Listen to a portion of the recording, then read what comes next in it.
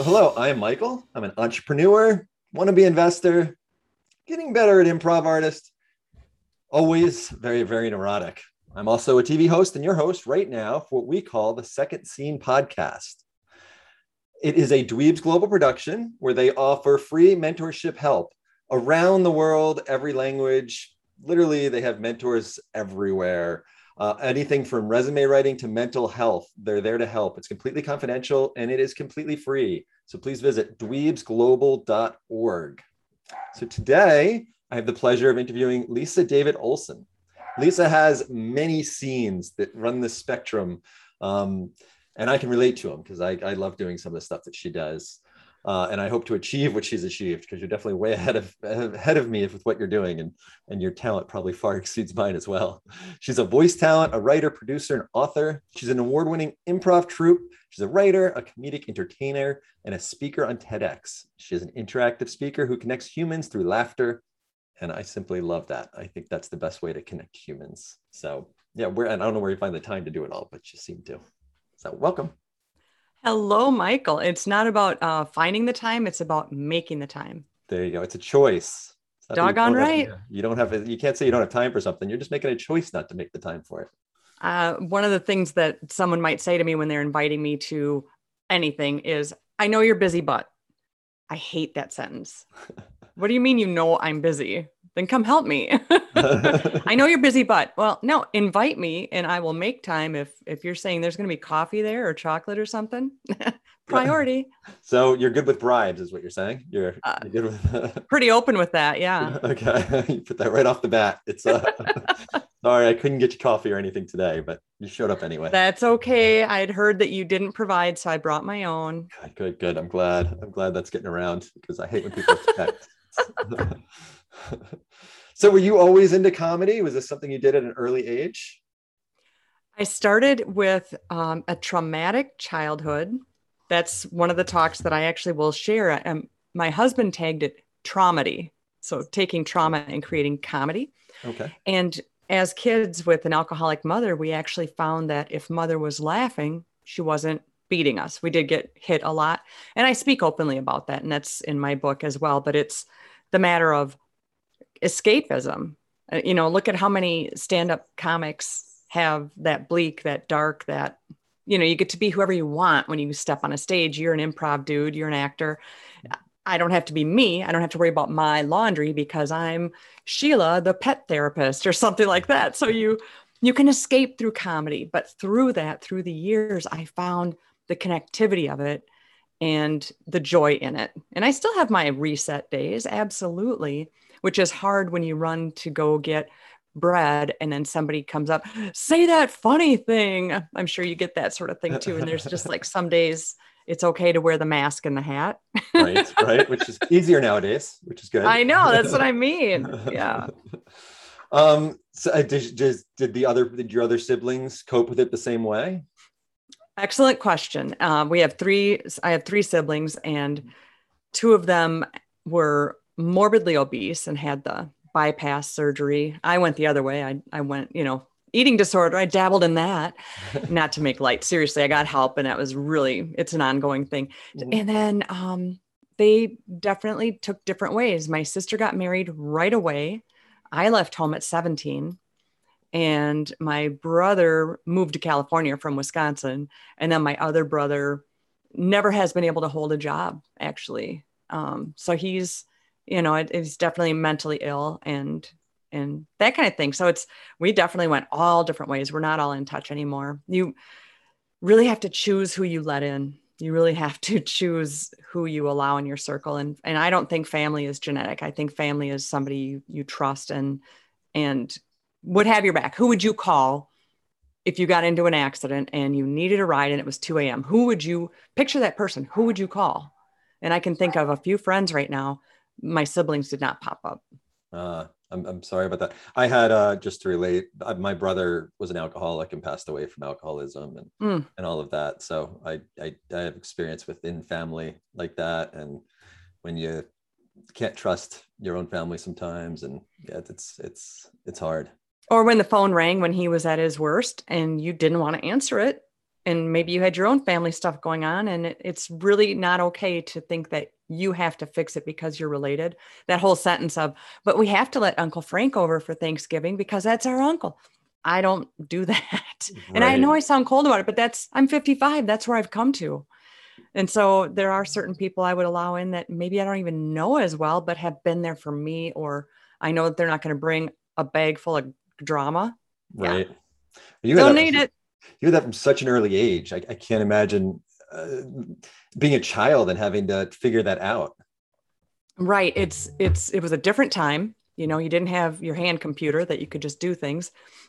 And the other part of it being a different time was that growing up in late 60s and early 70s was you did not tell on your neighbor. You did not do welfare checks because you heard screaming, yelling, and crying. You stayed in your yard. You stayed in your square. And even when my book came out, I was so excited to share it with my dad because it had a lot of the real stories, but a lot of my passions for pranks and some of the scenes we've played, and just growing up, my boys grew up funny and these things, but it is a weave of the emotions. And my dad was like, he's in his 80s. Why is that? Why are you doing that? That's in the past. I go, no, Dad, that's who I am. That's how this is how this happened, and he's of that age of going, nah, that happened back then. Leave it. And you can't put it on a shelf because that shelf gets really cluttered. Yeah, these are the pieces that make you. So Yes, it this is. is who you are. If you ignore that and ignore all of it, then where do you get personality, your whole Ugh, being, everything just kind that's of goes. not healthy. No. No. Did you ever have a relationship with your mother after you moved out? I did. It was very up and down. It just continued to be. She's one of the first people that told me I could sing and encouraged me to perform and things like that. I wasn't just funny as a kid. I went on to perform, and I won a singing contest that led to trying out for an improv troupe and thinking there's no way in heck I'm going to be able to do improv. I don't do that. And then learning that not only, yes, I can, Mhm. that I ended up running the troupe for 20 years. So Oh, wow. it's all a matter of just trying the things that make you sweat in the weird places, try the things that make your heart beat a little faster. Mhm. And if you fail, so what? At least you tried. And when you're the person on the stage, don't worry about the others because you're the brave one trying it. Right. So getting back to mom though is the fact that it was back and forth. And so my boundary wall definitely had, I guess it'd be like, barricades in the street that have adjustable sides. And it was like some days here, some days up to the top. And towards the end, when she did, I did save her once during her alcoholism and had an ambulance come. And that was her last day that she drank when she was hauled away by ambulance. And we had a better relationship after that. She openly would talk about her regrets and openly talk about what she could have done better. And I Oh, do know wow. there's a whole lot in her past, but I only got glimpses of it. And I never cared to dig because what help would that be? I would just be judging others. And, you can only go forward as much as I say, yes, your past comes with you. I Mhm. didn't dabble in that because I just wanted to have that relationship. I knew it was limited, and she did pass just from a weak heart. I'm sure from years of smoking and drinking. Right, right. I'm sorry about that. Do you think it helped you to have those times with her clear Yes, mind and yes, yeah, to be able to say, um, to learn that she did regret that. But it was just as much as learning that a one-on-one time with my father, where he wasn't as active as a father. He was there through all these things, but he was down in his den, now called a man cave, and these things would happen, and he would just kind of stay out of the way. And that I never understood. And so I did ask because I thought you never know if you get another chance to ask. And he regretted that. But again, he is of that's happening over there. And you and I would never be that way with our family. If we heard screaming going on in the next room or the belt came out, you'd be like over there. right. So I can't, I'm not excusing it. And I'm not saying anything except to say that that's what happened. And as a kid, you don't know any better. But I Yeah. had that conversation with him, and he was able to say, if I could have had more kids, I would have. And that just shocked me. I immediately started crying because I always thought us four kids was a burden to him. So when Right. he said that to me, I was in my 30s. I was like, what the heck? Did Wish I you- had known that growing up because I always thought I was a burden or in the way. Right. It's such a generational thing, though. Yep. Our parents, our fathers weren't as involved with the kids. That wasn't their job. That wasn't their duty. That wasn't what was expected of them. So yours too. Yeah, I mean, my father just worked a lot. So, I had a very, very nice childhood, but my father worked a lot. It wasn't in his DNA, or it wasn't expected of him. He wasn't raised in a way that he was going to be the one spending time with the kids. So, um, Yes, very different. but nowadays, like all the fathers, like all me and my friends were like super involved with our kids. Every Right. sporting event, I'm going to go hit ping pong balls after this with them for an hour. And yeah, I love that. so very different. It's, Yes. yeah, just changing of the times. I kind of wonder what changed our generation to be more like that, because we were still raised by people that weren't. So I'm wondering. I don't know. Yeah, it's a really good point. And I think it's because we always want better for our kids. So I left school in 10th grade. I left home at 17, just turned 17, all those things. So, of course, what I wanted for my kids was never to feel that they couldn't sleep through the night safely and to never feel that they aren't smart. And I did continue and get my GED and different things, but I always wanted better. So, in answering your question, I think that's in us to want better. And so they did do well in school. They did graduate. They did go on to do good things, and they're just really good guys. So even in helping raise, I have 5 shared sons, so 2 that came out of me and 3 that I got to help raise, and they're all just great guys that I sometimes wish I had raised them with my current husband, because I'm on number 3, and if I don't wear him out, he's the final. Yeah. So, yeah, You that wore it's out the other just, ones. It was your fault. You're taking blame for the other ones. I You wear wore them them out. out. I wear people out. I work with police during the day. They will attest to the fact that I'm exhausting. So I'm around men all the time, where there's the police department, where there's home, my 5 sons. I'd rather be around guys, and there's less of the kitty cat clause. Gotcha. What do you do? I might as well ask you. What do you do with the police during the day? What is Yeah, that? local dispatch, records, administrative stuff, support. Okay. Yeah. Gotcha. That Yeah. Working allows you with to have animal traps this morning, trying to catch some animals too. We do it that all. allows you to have your fun. It does. It does. And I've always worked full time besides my speaking. I just always have. And Yeah. people are like, well, why don't you just make your speaking and your performing as your full time? And I was like, yeah, thanks for telling me what to do. But then hit COVID and we couldn't do our shows and things like that. So it's like, dang good thing I held on to the job that has the insurance and the solid work. I mean, the police department didn't close. Right, right. Well, besides it being, it's really hard to make money doing improv and performing like that. But then there's also something, at least with me, I just started doing it all over the past like 5 years. Like my life has totally changed once I decided to start doing things I love to do. But part of it is I love to do it because I don't have to worry about making money doing it. Like I have my other job, so I can pick and choose what I'm doing on the side for the fun, for the enjoyment of it. I love the way you said that, because you're right. It makes it, you're not clamoring out there for your next gig. You're saying, well, that one looks good. I think I'll pursue that, instead of saying, I need 5 gigs this week. Yeah, you're right. I Right. like that. How did you get into improv? I had to speak in front of legislators and other places because of my business that I'm in, and I would always get up there and just start sweating and have like out of body experiences where I would just be watching myself and I'd be like, "What is he saying down there?" Like that's me. I'm watching and I have no idea what I'm doing. So I wanted to get over the stage fright, and I had always had like a secret desire to do improv. Like I just thought it'd be fun, or stand-up comedy or something. So I was like, you know what? Let me just throw myself into that for a couple different reasons. I'll use the excuse that I want to get better at public speaking, but secretly I really wanted to do it too.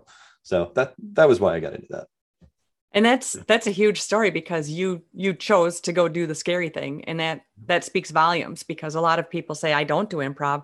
No, I can't. Well, improv's not on a stage with a spotlight. Improv is to think, what is the next best thought, to think, how can I support that person? And that's what I teach in business coaching, is the what is the next thing? If I didn't know, I would say this, or to active listen and build on what that person says, because you can make your partner, your business, your child, whoever, feel more heard by asking a follow-up question instead of waiting to speak.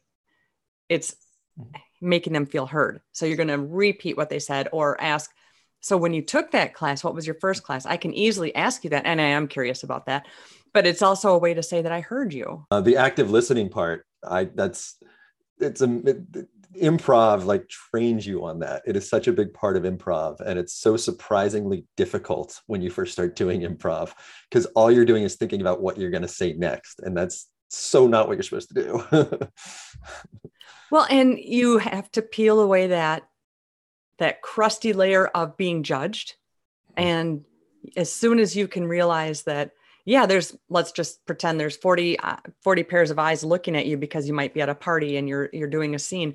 As soon as you pretend you're not Michael, but you're Steve from accounting, you're not you. So you can say whatever Steve's going to say, and you build that confidence because it's not Michael talking, it's Steve. You can do that. You don't have to be on a stage to be able to do that. You can do that when you're talking to your boss. Right. I have a persona named Bev. She's my agent. And Bev is so irritating because unfortunately she smokes. And then Bev tries to get me work. The sound of her on the phone is not that great, but let me tell you, she's connected.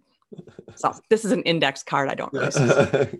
So that you can make a persona. If you're scared, then make a persona. Yeah. And as crazy as that sounds, I dare you to try it. Anybody listening, because that's what improv teaches us. And every day is one of your days. And how are you leaving this day? Are you leaving it scared and with a to-do list? Or are you saying, okay, I could check off 3 things today. I'm a beast. Yeah. You got to do the things because we're spinning on this rock for a limited time. Whatever you think is happening afterward, that's great for you, whatever you might think. But what are you doing while you're right here? What's your legacy? Is it that she was too afraid to try improv? She was too afraid to go for that new job, to write that book, to sing that song, or to dance in the cereal aisle? Who cares? Do the thing. Yeah. Do you ever answer the phone as Bev? Do you ever just... Bev does get a hold of my phone sometimes, and it's off-putting because she really should get her own phone, but she always says, I don't like the little hand computer things. I don't like the smartphone. I like my flip phone. But then she'll never charge it. Really annoying. So they end up calling my phone. Yes. I know people like that. Do you? So I always tell people, don't be afraid not to do improv because you don't think you're going to be good. Like, people are all different levels of improv, and it does not matter. It's all about having fun. And then once you find a group of people you can do it with, like a troupe, like, it really doesn't matter. Like, you're just so supportive of each other. It's such a supportive group of people. It's insane. Improv is not just comedy. I'm working on a video thing. I'm not even clear what I'm doing, honestly. But it's going to be a comedy, and it's an office that fell apart. Now they're renting out a restaurant. So I think it's going to be kind of farcy, and we're going to record it and launch it.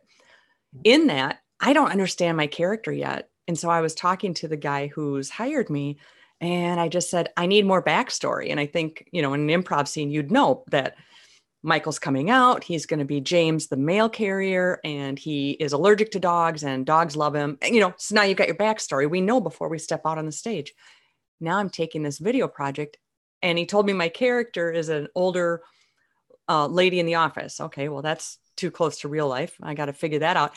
But my point is, there was no backstory. That was it. So I don't know how I interact with these younger characters or why we're in a restaurant. I didn't know that. So I called him. I was like, can we talk through this a little bit? And so now tonight when we meet, because I offered this using improv, our characters are going to interact, but not off script, not on the script. We're going to be off script. And so pretending it's you, Michael, and you're the guy who's running the energy drink company, and I'm the office person running the accounting.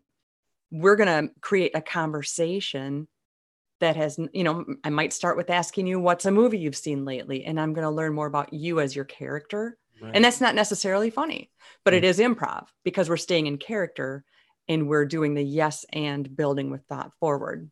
Right. Really developing the characters that way is what you're essentially trying to do. And the thing about improv is you want to make your scene partner look good. Mm-hmm. And if that's not your goal, you would not be in my troupe. But if I said no to you when you say, well, now you've got a red hat on. And if I say, no, I don't, boom, we just slam that scene down. And that's called a roadblock. So if I say, yeah, I have a red hat, but isn't your pink tutu funny? I just threw it back to you, but now you're in a ridiculous thing, but now you're going to explain it. Yeah, you gift That's them. the way we should be with our partners, with Mhm. our coworkers, to make them look good and feel good. It's very true. You cannot be selfish and be an improv artist. Like it's not about the one-liners. It's about helping everyone else, setting everyone else up, giving as many gifts as you can, essentially. Yeah. So much Yes. fun. And coming to a conclusion so that the audience applauds. Well, there's that at home, coming to a conclusion that you agree that, we'll take turns doing dishes or whatever the problem is, but it's all about conversation, active listening, and letting your scene partner or person feel good about the conversation. Don't put them down. That really doesn't work, because then they got to do it back to you. Oh no, I hate when even negativity is. You can do negative, but it's hard. It's really hard to do. Yeah, it's not the way I was trained. I was No. trained on stage. We don't cross our arms. So you cannot stand there crossing your arms. Okay. You cannot put your hands in your pockets. That's the way I was trained 20 some years ago. Oh wow, makes a lot of sense. It does. You feel the way you're holding yourself. It's it really affects your feelings. Yep. And look at politicians. Mm-hmm. You are not going to see them standing there crossing their arms, and you can bet that they are told constantly, get your hands out of your pockets, open up, open your body. There's a whole lot on that too. Yeah, I'm sure. Do you do any stand-up comedy or? I have. Yes. I love to tell the story about when I went to the OB for my yearly and put a tattoo down there just to shock my doc. And he didn't see it. He didn't see a dinosaur down there. So yeah, I tell that story. That's one of them. Or just how obsessive I am with vacuuming the straight lines in the carpet and just crazy stuff. It's usually self-deprecating or about my pranks. And I love to talk about my pranks, the failed ones, the great ones, all of it. A good friend of mine, when I was younger, her mother would leave the lines in the carpet, and every time I was over there, I'd go smear them. And then one of the officers I work with just showed me he had been in Florida in this house, pristine house, or it might have been their cabin, but to me it would have been a mansion. And the lady is so obsessed about her yard, she makes me look chill, because the sun was out. The boy's son, not the sun in the sky, was using the leaf blower to blow the grass. And I don't know if it was to get the lawn lines out or if there was actually grass, but who blows their grass? It's so funny to me. It's so funny. And it made me look like I'm relaxed, even though my yard is actually kind of perfect. You might have just wanted to get out of the house. You need to avoid somebody, so I'm just gonna go. I was just super proud of myself for not thinking I should also do that. I was very proud of myself. I said, "See, I'm not that bad." There's always somebody better or somebody worse, right? Yes. Everything we do. Exactly. Strive to be or not be that person. That was Shakespearean, wasn't it? It was. Yeah. It was. It really stepped up the podcast here. Woohoo! Yeah, right. New hashtag. Right. So you spoke at TEDx. What was that experience like, and what'd you speak about? I have to laugh because this has been the silliest. I was going to say stupidest because I use that as good. It was stupid because the opportunity was amazing. I've been turned down many times. Was accepted in April. It was going to be on Zoom, and we all got together. All the speakers got together weekly and went through it. And finally, one speaker said, "Why can't we get in, do this in person?" And it was in Indiana, Bloomington, Indiana, and I'm in Minnesota. Mm-hmm. And we made it happen. We did it in person. It had to be very limited. It was a very sparse audience seated separately with masks. And we were to meet in person after being on Zoom week after week was like meeting a star. Hugging those people for real was just incredible as the talk itself. And who would have ever thought that would be a thing? But we did get to perform on the stage, and I gave my talk about from the trauma. And so it was seeking humor, finding bravery, and discovering bravery along the way. And I talk about my serious selfies with strangers. So that was done. All TEDx's are done by volunteers. And so you have no control about when it is going to be produced or shown or published. And it is a whole process for that. So once it was done and the trip went well and my husband was with and he did all the photos, everything's volunteer, like I say, and there was another photographer, very lucky. Meanwhile, like I said, I got some no's in between. You cannot give your same TEDx. So now I have a new topic and it was about pranks and my passion for pranks. And the takeaway from that is, what is your passion? And are you connecting people and connecting with people through your passion? Whether it be painting with your feet, maybe it's weaving dandelions, whatever it is. If that's your passion, how are you connecting with others that are like that? That was that. That one was totally Zoom. But there's so many no's in between the two. I drove 3 hours each way, and that was a no. So I'm not just like this person got so lucky. The reason I tell you this way is that one was over Zoom. And luckily I'm married to a videographer who could do a 3-camera setup and edit. Yes. I'm so blessed. They both were released 2 days from each other. Oh, one was recorded in August. One was recorded in April. And by chance, they both went through the process and were released 2 days apart. Now, why? How weird. Usually you would say, great, I had one in the spring and I've got one in the fall. Yeah. And hey, I'm so lucky I got 2. But your Facebook friends aren't going to click both if they're that close. I mean, you've already wasted 30 minutes of their time for one. You can't. Yeah, well, it's a process that I think if anybody has a message worth spreading, an idea worth sharing, check into TEDx. I'm happy to meet, to talk about my process. If anybody's interested, I do train speakers if they're interested in that, but I even just talk as a buddy. We can meet up, because if you just go out and try it, you might miss a few things that are really crucial. But really, you think, but I'm not a speaker.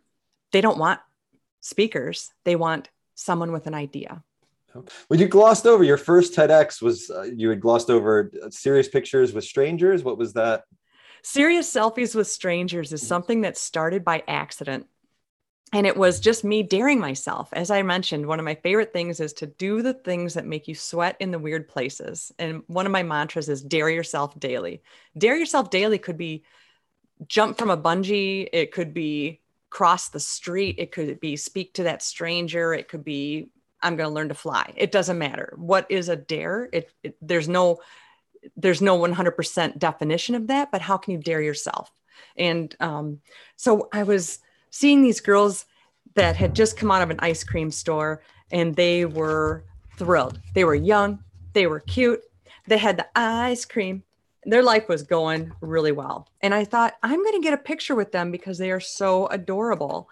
And so I dared myself to walk over and ask these strangers if I could get a photo. Mm-hmm. They said, are you an influencer? And I thought, I'll have to look that up. I don't really know what that means. And so I asked them to get a picture. But right before I took the pic, I set my camera for 3 seconds. And I had the idea to say, don't smile. Because I thought that was silly. And I love to flip things upside down. Mm-hmm. And then the girl said, you mean be serious? And I go, yeah. And so we did.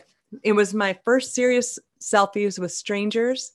And they were having ice cream, and we all looked like we're upset about losing our dog or something. Miserable. You laugh so hard beforehand. You laugh even harder afterwards when you're looking at the photo, because to try and be serious makes you laugh. So again, it's the opposed, it's the opposite ideas. And that became a hashtag for me, serious selfies with strangers. But the cooler part is, and I have a whole section in my book, but the cooler part, and my Facebook page, the neater part is the actual friendships I made from it. I just have so many stories about that, and I won't go into a bunch, but I will say those girls are now my friends. Oh, that's so nice. Because when my book came out, one of the moms knew me from my comedy show. And we all got together and had coffee. We went resale shopping. We were singing ABBA songs, and we lied and said we were in a musical when somebody said, oh, are you guys in a show? Yeah, we're in ABBA, the musical. It's, we're singing Dancing Queen, all because I crossed the street and asked.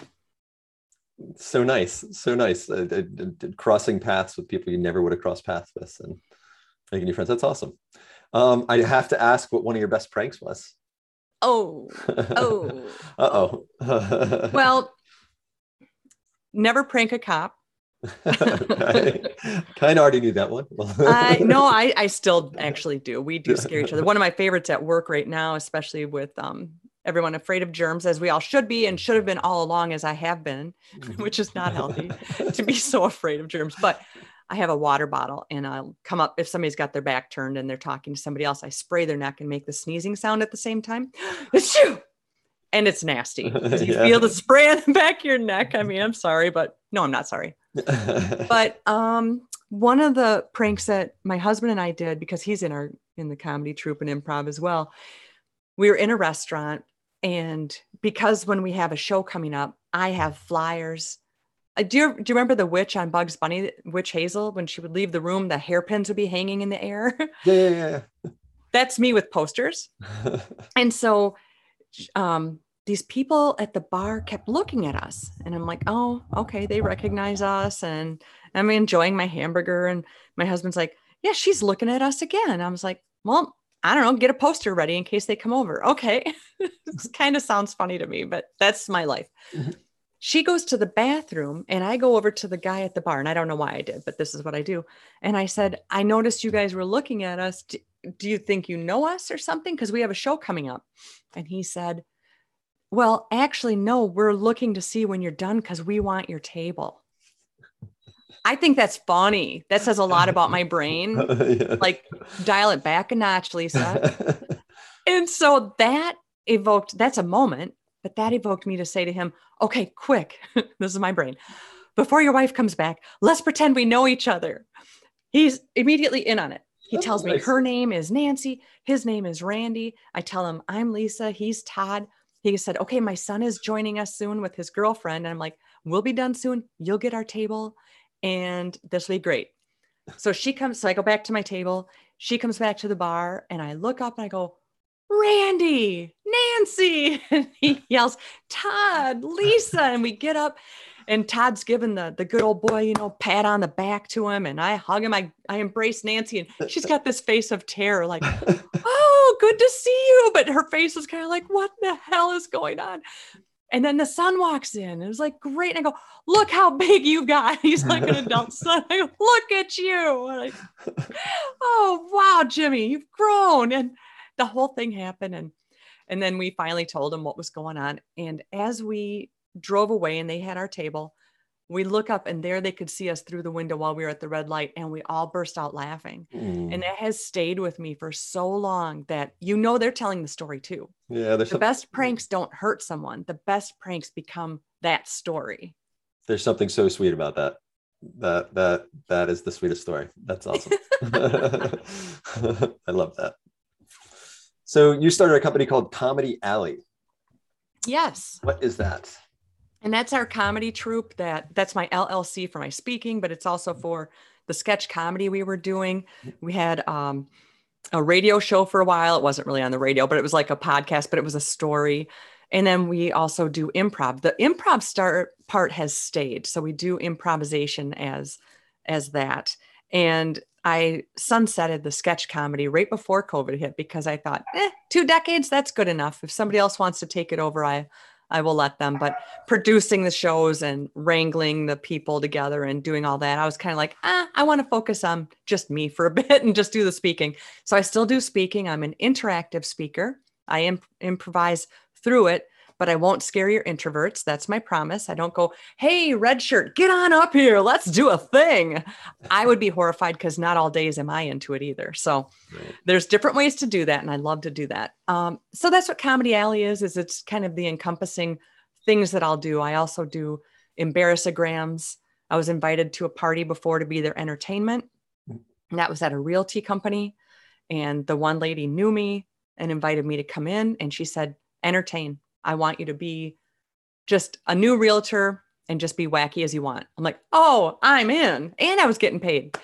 So I just, the people were kind and inviting me in and, oh, you're a realtor. Yep. Yeah. Well, soon. I'm like new. I used to sell makeup and, if you know a color palette, you can definitely sell a house. So I know caulk from concealer. So yeah, I was irritating. I was so offensive to them. And That's a lot of cheese on your plate. You know, you can just do these things. It's just, and they're so kind, because what are they going to do? They're at their boss's house. That's awesome. At the end was the reveal. Yeah. So that's the kind of things that anybody can do. Anybody can do it.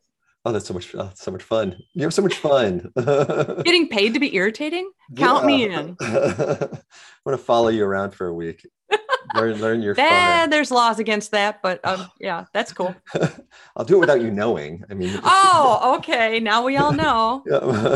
The Police song. What is it? Every breath you take. And you also host a podcast called Stranger Connections Podcast. Yes, what fun. I love to talk to people that have interesting life stories, quirky careers. So there's the lady who talks to dogs even through Zoom. She told me things about my dog that were accurate, that I didn't tell her anything ahead. And my dog's a rescue. And she told me some things that really matched up. It was very fun. And a hand analyst, that not a palm reader, but she would look at your writing and just, one lady does look at your hand, but it's not palm reader. It's more about the structure of your hands. And she told very accurate things about my careers. And then a different lady does handwriting analysis. And that was really incredible. Like if you write and it goes up, there's something to that. If you have tight E's or, I know you probably cross, like you dot your I's with a little heart, probably, Michael. Oh, I mean, that talks about you. The guy that used to be a monk that quit, I'm asking him stuff like, why'd you start? Why'd you stop? Is there a girl involved? Things like that. And there's the man who was straight up heterosexual that fell in love with his caregiver who was male, and now they're married. Well, great story. Yeah. Just, I love those stories. Yeah. And I mean, I like all stories, but this is the kind of stuff I'm looking for. So anybody, send me your weirdos. If they have a quirky career, they've been through some weirdo life story. One of my recent ones was talking to a lady who was Amish and she jumped the fence. That's what it's called when you leave the clan or the group or the family. And okay. So bizarre. And then it turns out we're 45 minutes apart from each other. Oh, wow. Who'd have thunk? Yeah.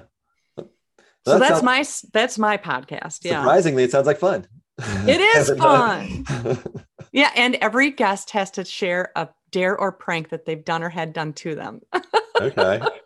Mandatory. I love that part because you and I could talk about your fabulous printing career, but then you're going to tell me, a prank, and you're probably 10 and it had to do with a friend. And that totally tells me more about you and your story. Yeah. I love that part.